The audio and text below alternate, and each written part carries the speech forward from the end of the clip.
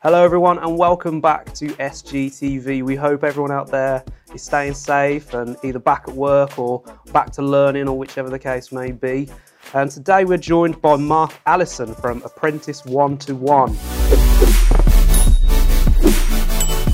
So Mark, it's very good to have you on the show and joining us today. It's good to hear from you. So can you give us a bit of a brief background about yourself and how you came to set up Apprentice 1-to-1? Yeah, of course. Thanks very much for having me on. Anyway, I appreciate that.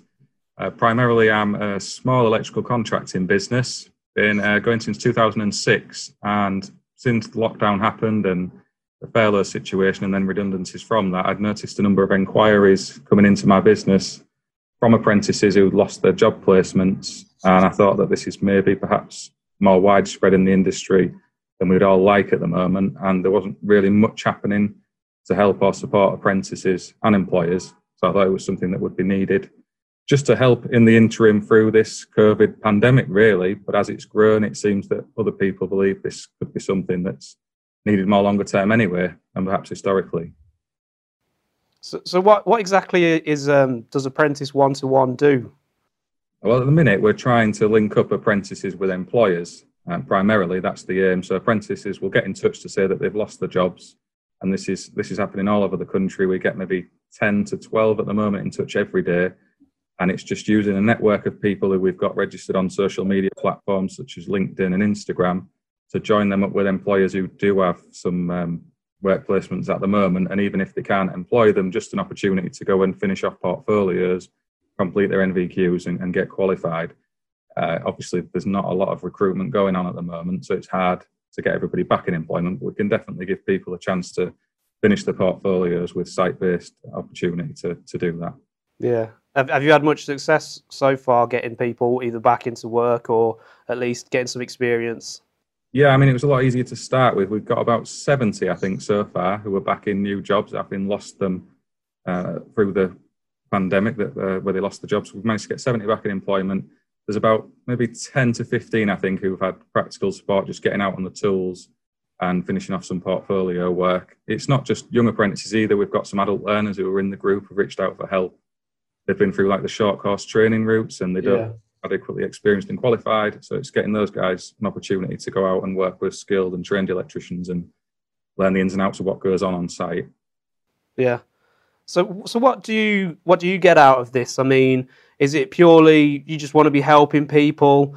It's just kind of spiraled, to be honest. It's not really a set plan that I've laid out to go along doing this. It's just I initially wanted to help a few people. The idea was if I helped 5 or 10, then that's better than not doing anything. And as it's gone along, other people have become involved as well, and it's just kind of spiraled into what it seems to be growing into. And the idea is now just to try and help as many people as we can, even employers, with information about help they can get from the government, some training material so apprentices can go off and do that, and employers as well. We've got some people on the website who are offering some marketing advice. It's not just about joining people together, it's offering that support and information as well. Yeah. What help is there for the employers? Because obviously you've mentioned about how a lot of it is aimed at apprentices and learners.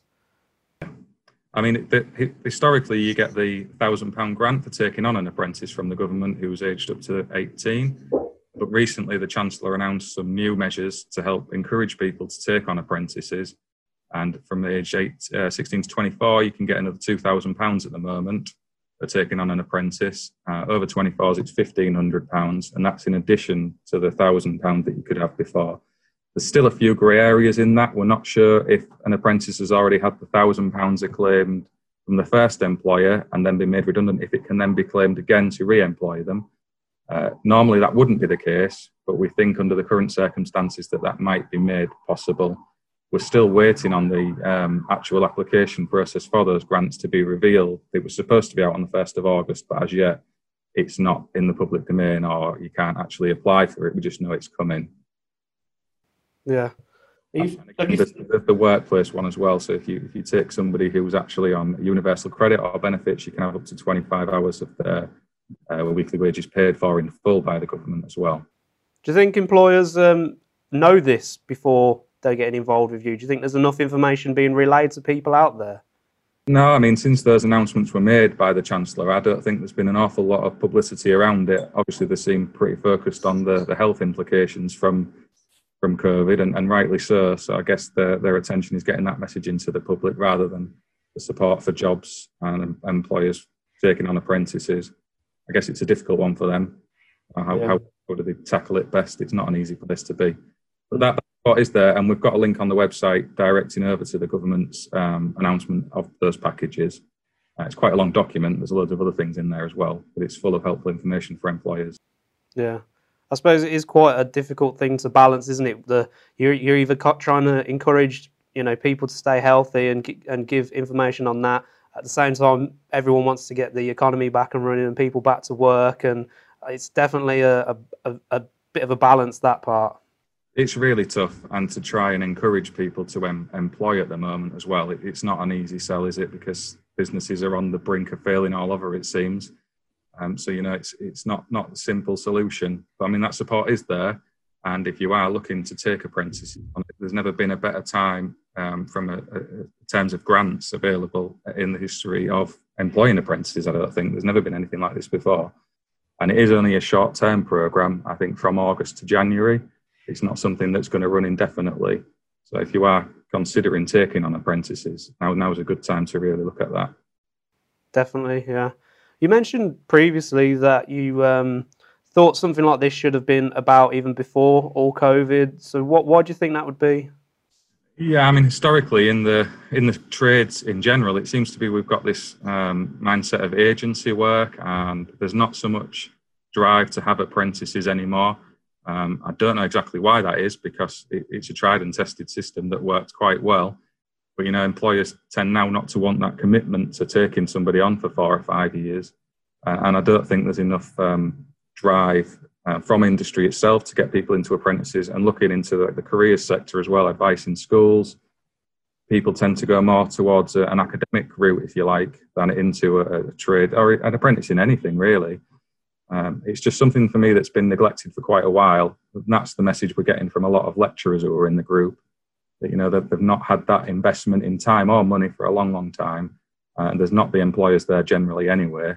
And a lot of us just aren't aware of this. It's kind of this COVID pandemic, if you like, that's highlighted it to us. Perhaps there's more we could have been doing for much longer. Yeah, I couldn't agree more. Where do you think your Apprentice 1-to-1 is going to go? How do you think you're going to try and project this even further to get a bigger reach? I mean, that's the big thing at the moment. We're trying to reach employers desperately because we've got a big long list of apprentices. And it's just to try and grow a group of people who are responsible for it. At the moment, it seems to be a lot about me.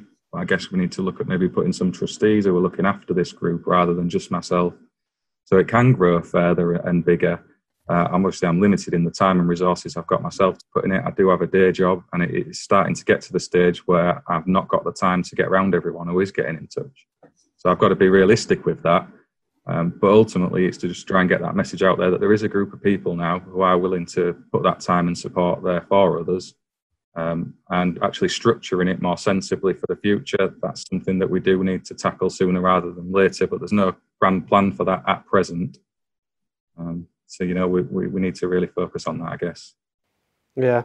Have you got any good success stories that you could share with us? Because I'd imagine if someone can actually see that someone who might have been released from their apprenticeship or whatever, if they can see that this genuinely is helping, that's surely going to be a big perk for them and a big incentive to get in touch and mention this type of thing to more people.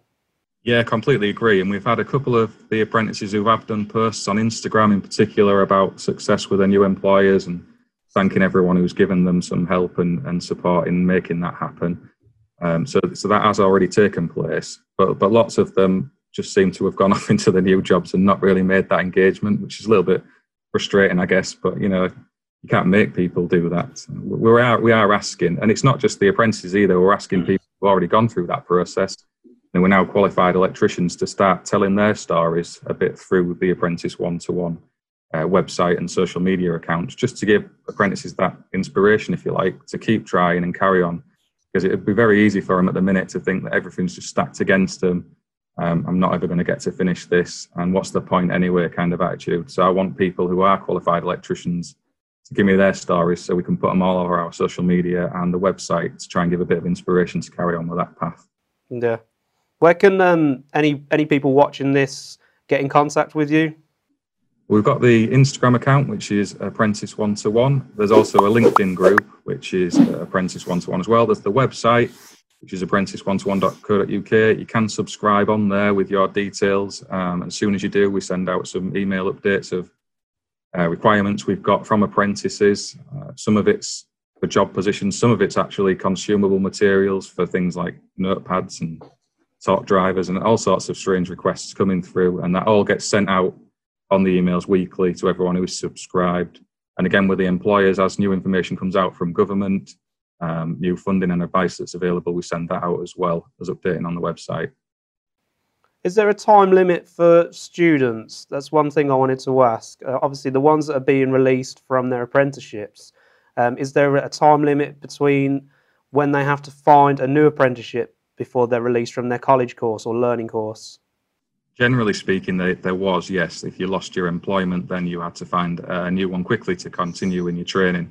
But they actually suspended that rule at the moment because obviously it's not realistic for people to be out job hunting under time pressure. So that's not currently an issue. As when that will come back into place, we don't know. No one's given that guidance as yet.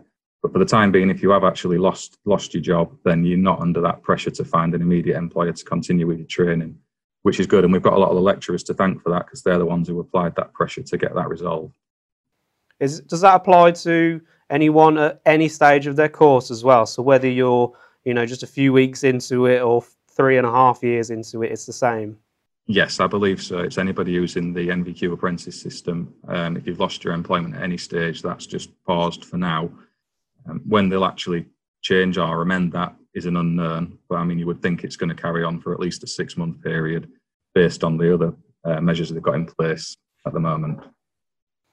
So let's look into the future a bit, and fingers crossed there won't be much mention of COVID in the next few months. I think everyone's sick of hearing about it, and everyone just wants to be getting on with their lives, and rightly so. So what do you think the next step going forward would be to get the industry back up and running, get people back into apprenticeships and learning? Obviously, you guys there at Apprentice One to One are helping, and there's some information from the government, but as you said, it's not really out there for everyone's knowledge, and there's not much support sort of from where it should be. No, I mean, that's a big stumbling block in general. It's trying to get the message into employers that in normal terms, having an apprentice, if you're a small company or a large company, is both socially and financially beneficial. Obviously, you have the initial expense while you're taking apprentices into your business, but through the course of that training, there is payback for it as well to both the apprentice and the company employing them. So it's trying to promote that message that it's not a big cost burden to take apprentices on. There is a financial benefit as well. And then into people who are considering a career in trades, that there is an active, successful route to being a skilled and competent worker.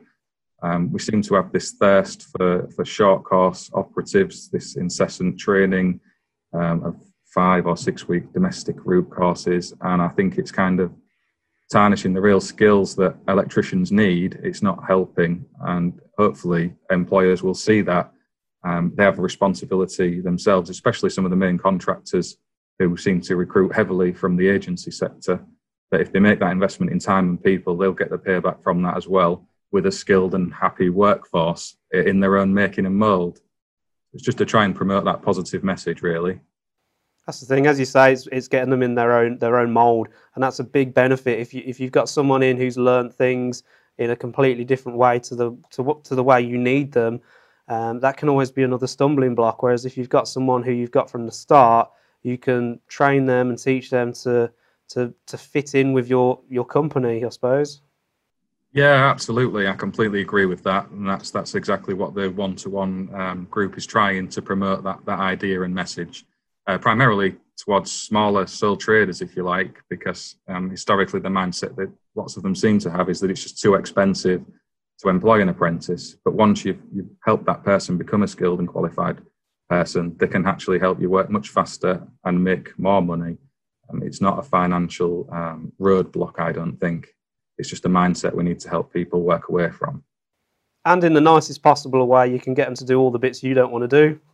There is also that. I mean, you're giving the valuable experience and training opportunity, so why shouldn't they do a few extra runs to the van and back for you? Yeah, and the shop, get the pasties in, and yeah, the loft work, all the stuff that's a bit messy and unpleasant.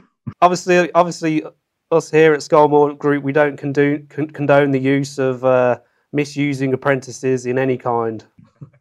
No, Snap, I would never advocate that either. Nice. Mark, I want to thank you for joining us today and giving us some valuable information, and we genuinely hope anyone out there who's watching has found this useful. We will put some links in the description for Apprentice 1-to-1, so if you want to get in contact, please do, or even if you know someone who it might be useful, please get in contact with Mark. So anyone watching out there, we hope you've enjoyed this. Please make sure you like, subscribe and hit the notification button to find more videos from us here at SGTV.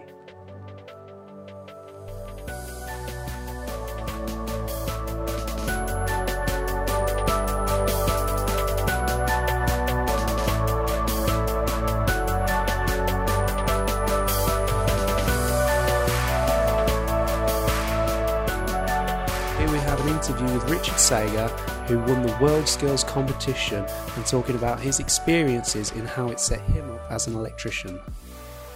My name is Richard Sager.